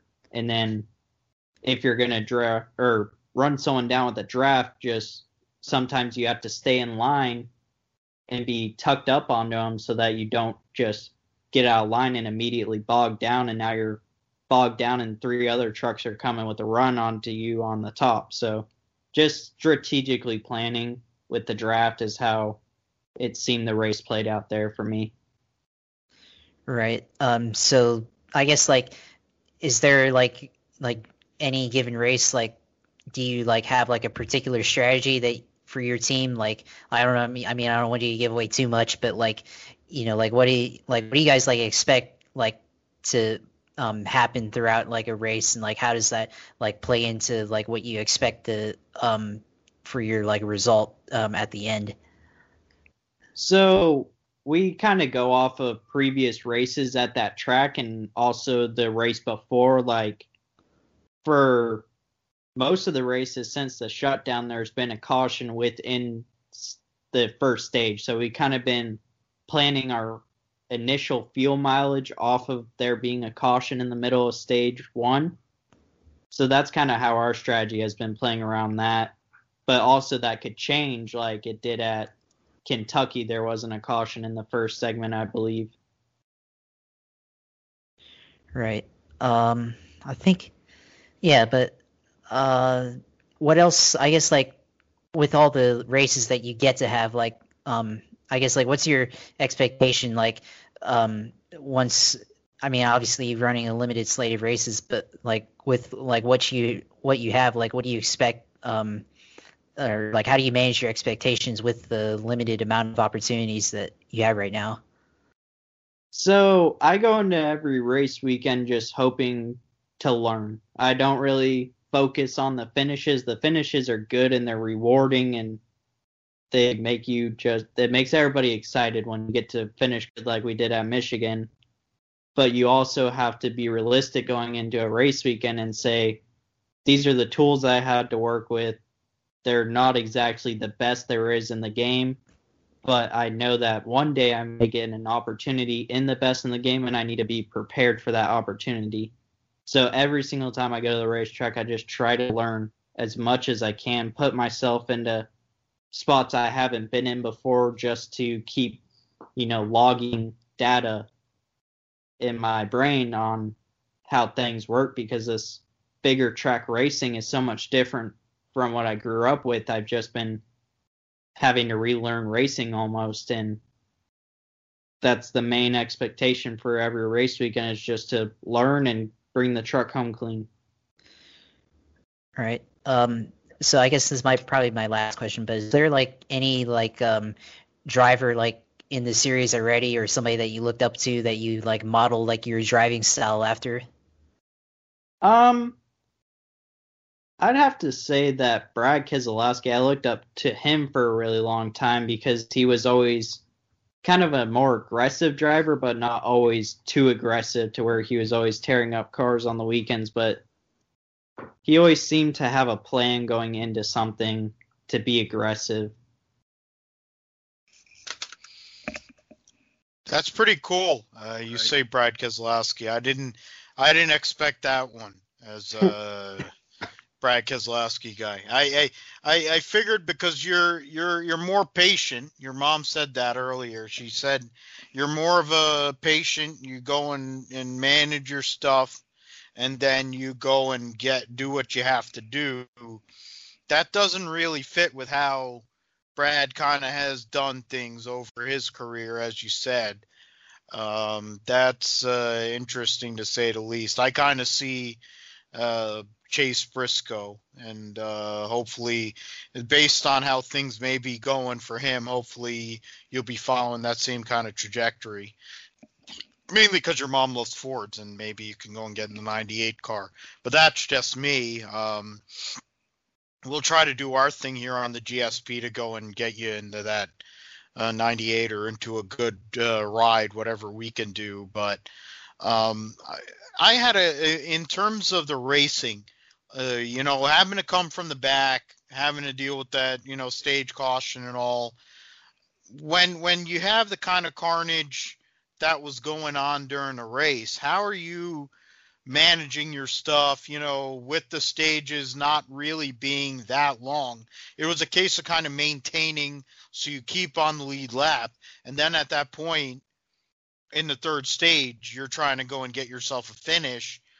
How are you managing the people that you're kind of in the same boat with, equipment wise, but then also kind of looking at that long goal later on where you're getting that checkered flag, trying to get the best finish you can get given where you're having to start generally in these races?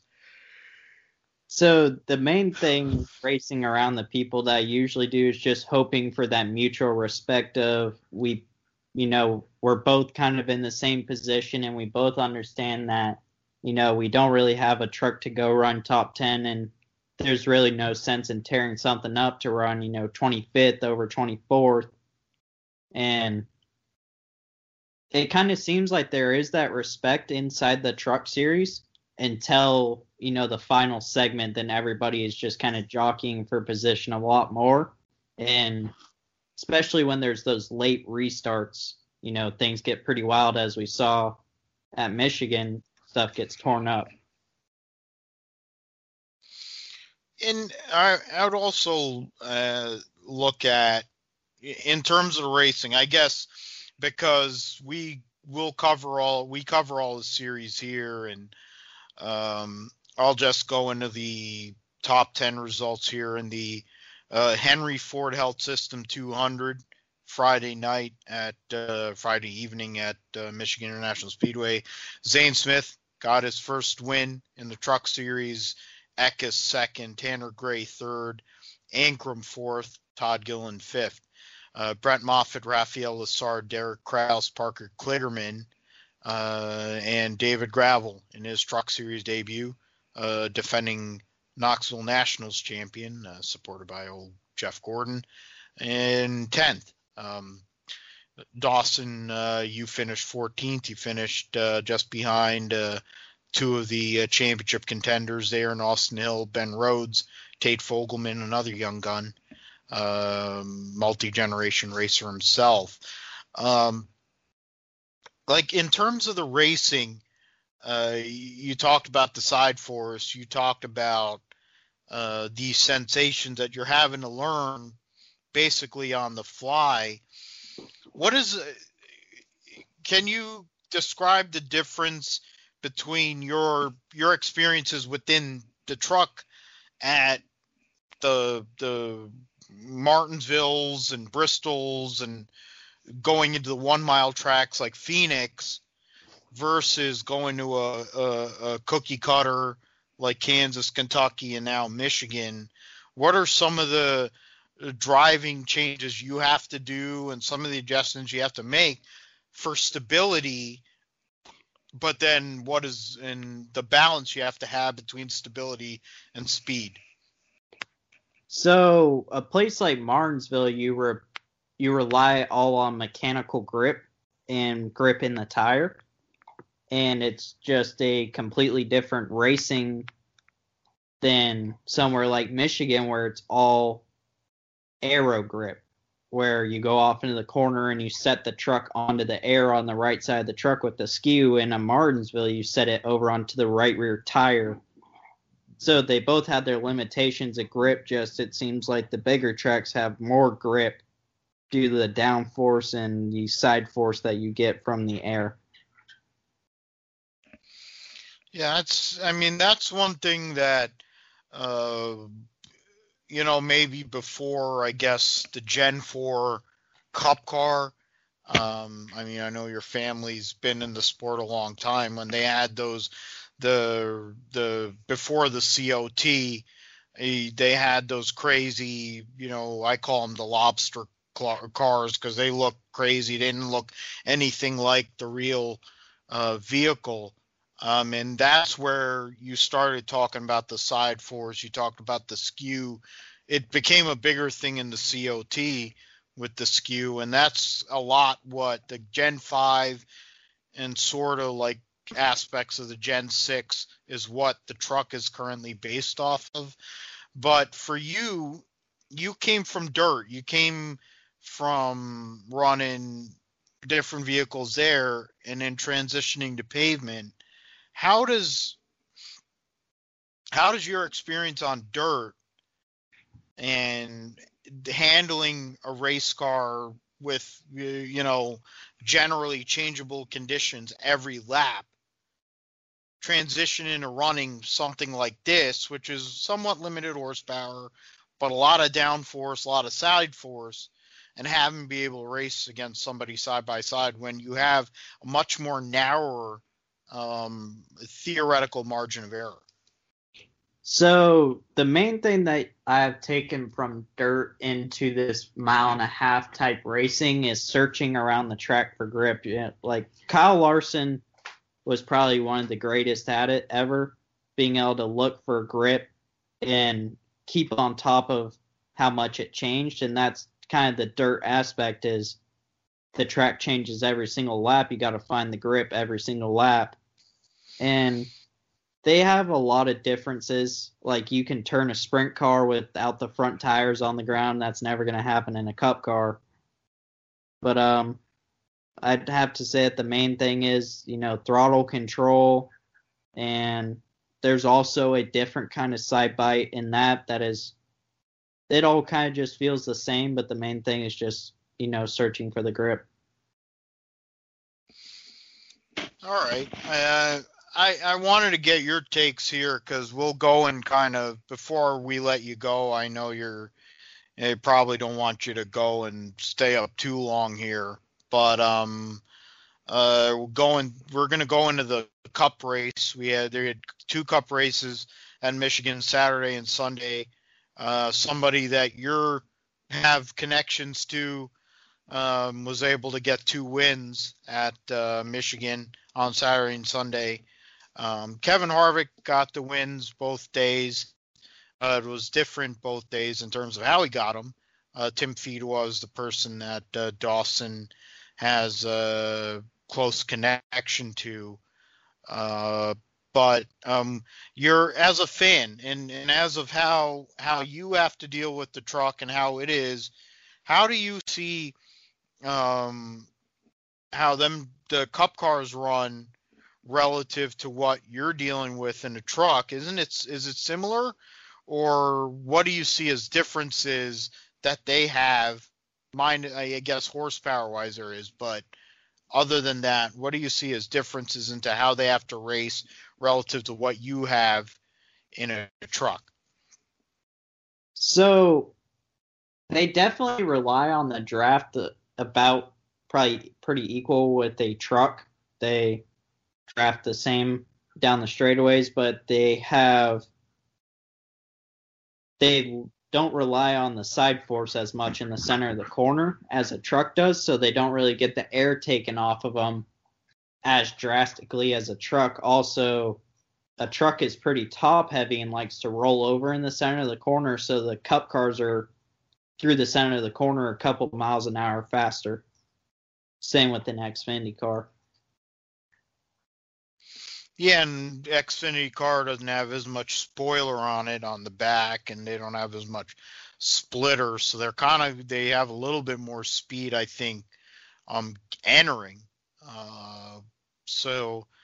But yeah, it seems like I guess this 550 rules package, what they want the people that are running NASCAR and the Cup Series, they kind of are trying to mirror the Truck Series in a lot of ways because of the ability to draft, ability to make passes, and stay relatively close, for sure. I guess we'll end it here.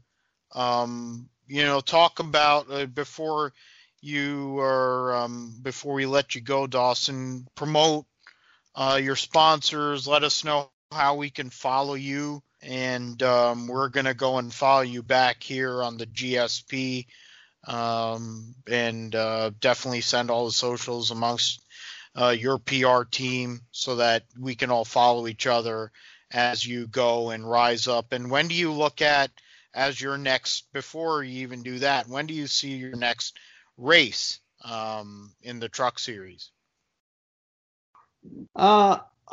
I'm hoping to be able to get to Gateway in the next couple of weeks and get on my first short track of the year. All right. Yeah, you can go and let me know, or you could go and promote. What are your socials? Give us your Facebook and your Twitter and whatever else you're on, so we can go follow you here.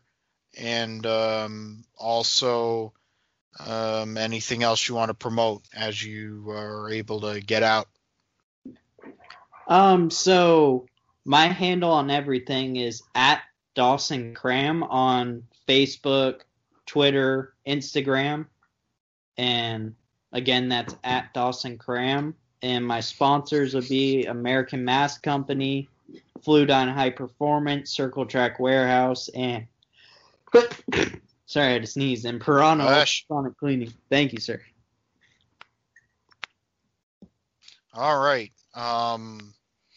I want to thank you, man, for coming on the GSP. I am a fan. I want to go and invest more in your career because I believe in you. I was telling that to your mom earlier.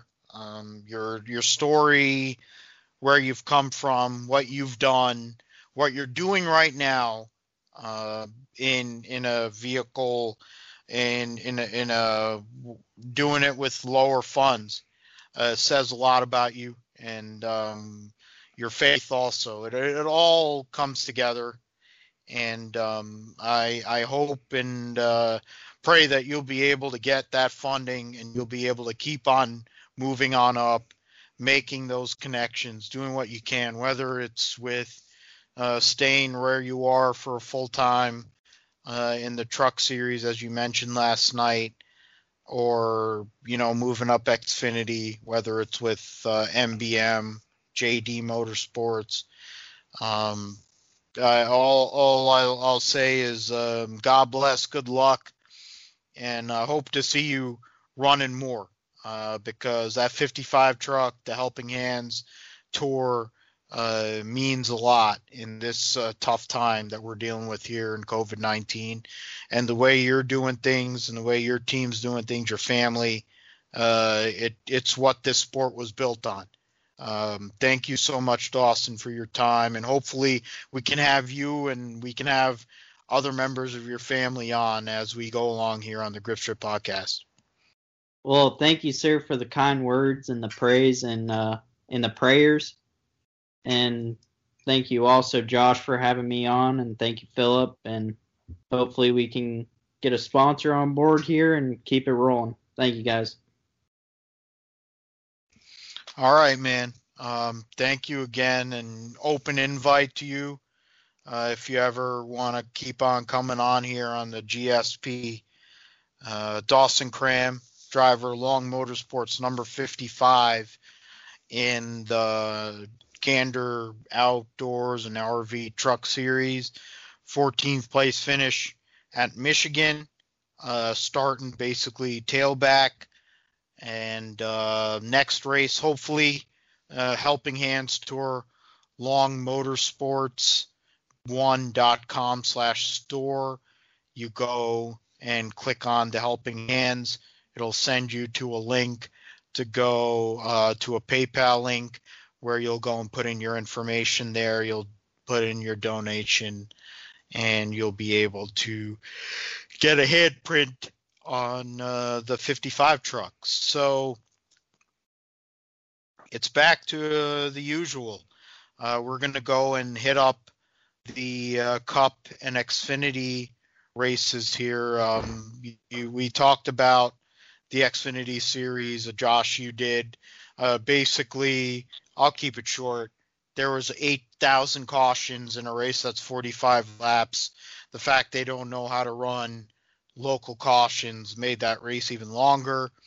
The Thunder Lightning rule also made that race become the 24 Hours of Road America. It was a cluster, but in the end, Gumby won. Cindric's been able to be on a run. Briscoe is still consistent, uber consistent, but he isn't as fast and he hasn't been as good as he was pre Richard Boswell's suspension, really.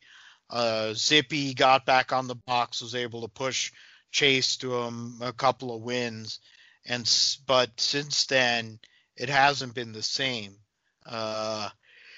We'll see what happens with the schedule. Who knows what NASCAR is going to do? They probably should run a cup race there, but because they don't know how to run local yellows, it's probably going to be a cluster the way every Xfinity race is. It'd be good for trucks to run there too, because they need multiple road courses and add more races for a relative value, but we will see. Watkins Glen as well, which is where they should be running this weekend, but they aren't. In terms of the cup races, Kevin Harvick won both of them. Denny Hamlin stood out in the second race. The Joe Gibbs Toyotas had a relatively solid weekend. What did you take away, Josh, in terms of both of the races at Michigan International Speedway for the Cup Series? Yeah, they're both pretty interesting races for Michigan with this package. I mean, Saturday I felt like it was a little bit better race than on Sunday, but we saw a little bit of action at the end with Kyle Busch and Kevin Harvick getting almost making contact at the very end of that race, but then they ended up getting almost together, and then Kyle Busch wasn't able to hold on to it, and he almost got into the wall, and then Kevin Harvick took the lead, and then eventually ended up winning the race. I mean, even on Saturday, you saw Chase Elliott lead for a bit towards the very end of that race, but then he wasn't able to hold it on that race. And then on Sunday, we thought maybe Ryan Blaney would have a shot there at the end. Then Brad Keselowski just tried a little bit too hard off of turn 2, similar to what Johnny Sauter did on Friday, and then ended up taking themselves out, although Ryan Blaney probably would have wrecked himself either way, or finished poorly like he usually does every week. Then Eric Almirola kind of accidentally got into the lead after one of the cautions, and then he was able to kind of stretch it out until the end, although he ended up finishing 16th, which is kind of disappointing to see after how he kind of ran there towards the end, but sometimes that's how it happens. And then Martin Truex might have had a shot on Saturday, and then on Sunday again, like you thought maybe he would have had a chance there, and he finished third on both days, and I thought maybe he would have been able to make a run there at the end of those races if he would have had a little bit more time, but that's just how it is sometimes. And Denny Hamlin was, we thought maybe he might make a run there at the end. He was able to kind of hang with Kevin Harvick, and he was actually able to close the gap there after the last restart on Sunday, and he was able to use the high line and kind of use that grip strip PJ1 to kind of make up time, and then there was a couple laps where he used the bottom lane, and they were kind of both altering lines, trying to outsmart each other, and then at the very end it looked like I thought maybe Hamlin would be able to close the gap, but then he didn't, even though he was able to get a big draft off the front straightaway, but then Harvick was just able to take his line away there at a couple of the laps there towards the end. And then on the last lap, Hamlin was able to close back in, but ultimately he wasn't going to be passing him, which really in the Cup Series, I think if you're not able to get within to the rear quarter panel, you're probably not going to be able to make a pass anyways, especially with how this package is. But with all that said, it was definitely a interesting weekend for the Cup Series at Michigan. But I think now you have to think about just how dominant Kevin Harvick really is this season. I mean, you might have given a tip of the hand to Denny Hamlin for some of these races because we thought like he had the most wins, but now Harvick has overtaken him, and you just look at just how dominant he is. He's got 15 top 5s and 19 top 10s for Kevin Harvick, and out of only 3 races where he finished outside the top 10, just shows just how dominant he is, and haven't really seen that kind of performance in a long time. But of course they'll probably get watered down because of the playoff system, and the fact is he's going to have to win the race. He was going to have to make it to Phoenix at the end, which he probably will, and then he's going to have to win the race to be able to say he had a really good season. Otherwise, it's going to get overshadowed by whoever else wins that race if that happens. But all in all, I think we have to give a shout out to Brad Keselowski as he still maintains a second place standing in the Cup Series. But I think in some weeks it's going to be Hamlin or Harvick, and then other weeks it's going to be Keselowski and Harvick and Hamlin. But overall, I think it's just going to end up being a battle between Harvick and Hamlin for the Cup Series title. When you look at this series, there's very few people that really are in contention at this point. They make these playoff formats for all these series and the top 3 or whatever, and you basically have your whatever cutoff, but even then you could make an argument that that's too many in all 3 series.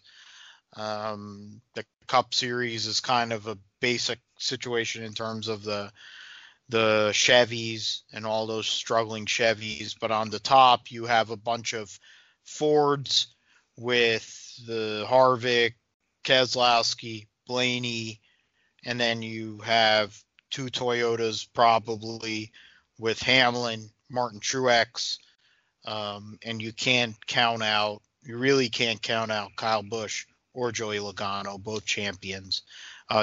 Kyle Busch, the defending series champion, had a good, relatively solid weekend at Michigan, got Arrow loose on Saturday, lost position, still made up for it in the end. Sunday got a top 5. But you talk about Kevin Harvick's consistency. I think he's averaging under a 6th place finish right now through 22 races, which is elite Hall of Fame territory. I mean, frankly, 55 wins in a championship, Daytona, Coke 600, 3 Brickyards, he's already in the Hall. He was in the Hall of Fame a while ago. But, if he can close the deal, that's the thing. The problem with this championship is you could have we could say 35 races, and you don't do well at Phoenix or wherever it is, like Homestead forever. Now it's going to be Phoenix, and you're disappointed with the year. It's fundamentally, I mean, they'll say it's more like a Super Bowl or a Grey Cup or whatever, MLS Cup, things where it's a 1-game situation. It fundamentally doesn't fit. It hasn't worked in general. They've manipulated the points format since 2014, trying to have what happened in 2011. And 2011 happened organically. That's the difference. NASCAR doesn't know how to let things happen organically, and that's an unfortunate fact. And I guess that's why we are where we are with the sport in general. Before we go here tonight, we had a lot going on here. We did Formula One for first hour. We're doing NASCAR now. We had George House and Dawson Cram on. We'll go and talk about Daytona. We'll go and do picks tomorrow. But in terms of thinking about Daytona road course, minus the fact they're adding a random chicane before pit road, it's basically the same course that they run during the Rolex 24, but no practice. What do you look for, Josh? No practice. Cup cars, Xfinity, trucks, ARCA, all going to Daytona for the road course here this weekend. What do you see for the kind of racing we're going to have this weekend? Well, you have to consider with no practice, and then also the fact that for the Cup Series and the Truck Series, this is the first road course race that they have this season, because we didn't go to Sonoma, and this race is replacing Watkins Glen on the schedule due to COVID-19.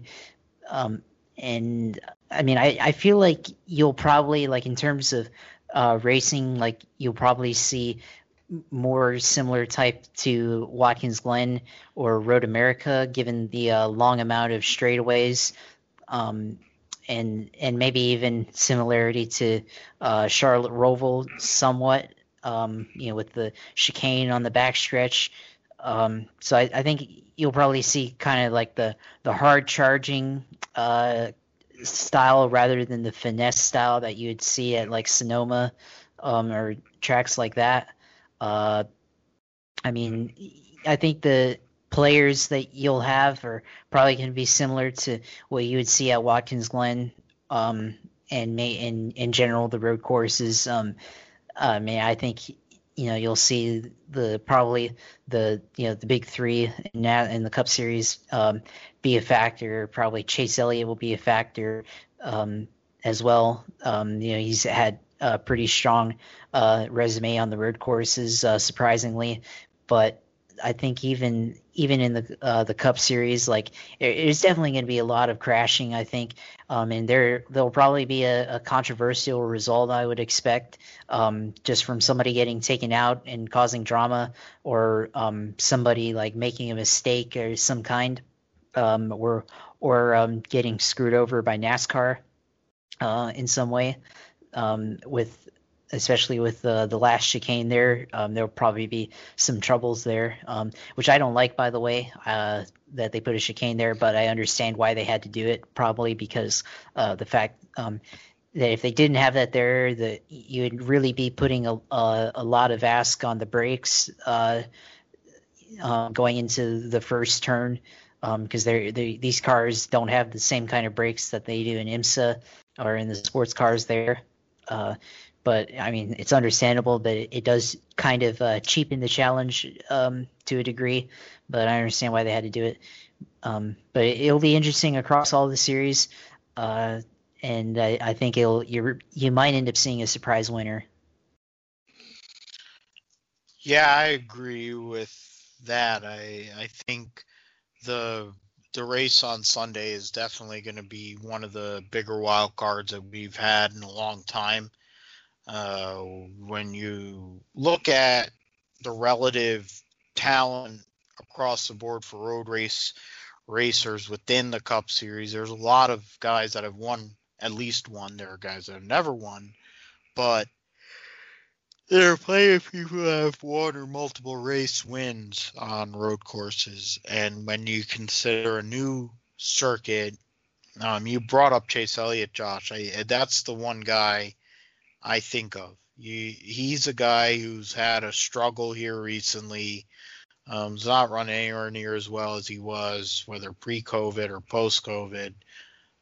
He needs to be able to get some momentum as we go on into the playoff if he wants to be able to make more than a couple of rounds. And Daytona is a great place to go and get healthy, a place where his father won 2 Daytona 500s, old Clyde, going and getting a win would be good for Chevy and in general. With that, we are going to end this episode of the Grip Strip Podcast. Episode 17 will include the Indy 500, the first of 3 weeks of Indy 500 coverage from us on the Grip Strip Podcast, and we will also do the roundup and anything else we can fit in to the episode. Do you have anything going out, Josh? Social media handles, anything else you want to promote? I mean, you can always follow me on Twitter at JP Huffine, and then you can also follow me on Instagram at JP Huffine.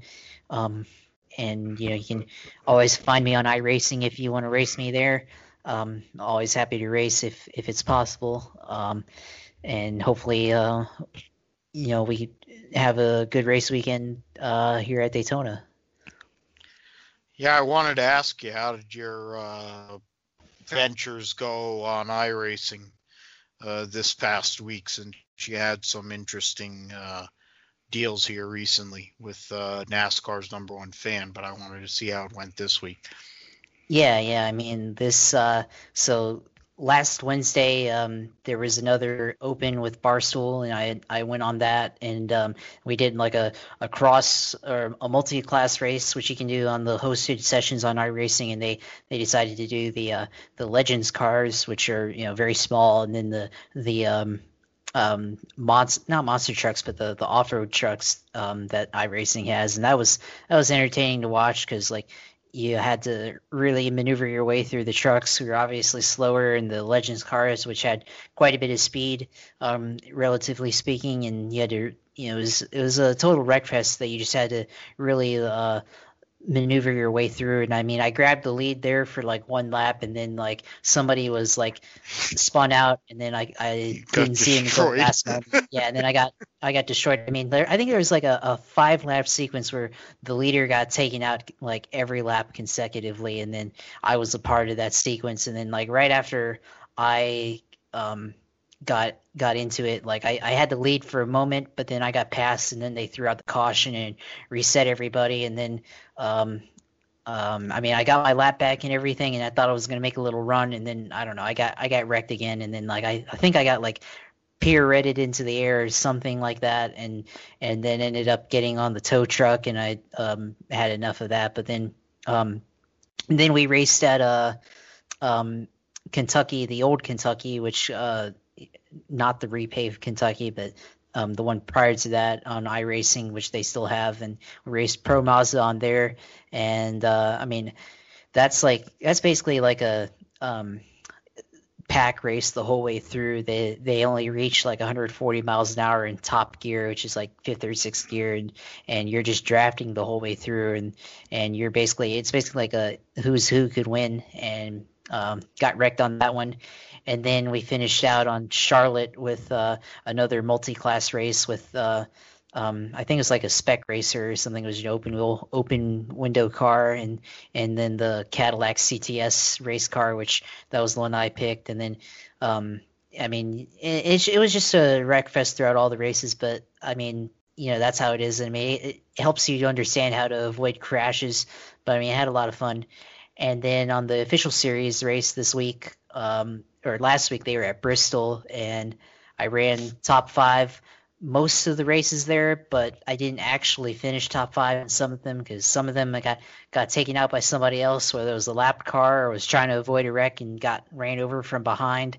And there was one I had the lead on Sunday. I had the lead, and then some lappers in front of me were wrecking, and I tried to slow down to avoid it, and then the second place guy pile drove through me and pretty much ended that race for me. And so I was trying to like see if I could level up in that race, going from D level license to C class license, and I wasn't able to do it at Bristol. And then this week the official ARCA series is racing at Watkins Glen, and I've run 2 events so far, and I was able to finish top 10 in both, and did not get taken out in both. And the first one, like, nothing happened in that race, which is surprising to me, that like nobody got taken out in the first lap going into Watkins Glen in the first turn, and I was able to get through that unscathed basically. In this last race, the first lap there was some action, but I was able to avoid the wreck, which I was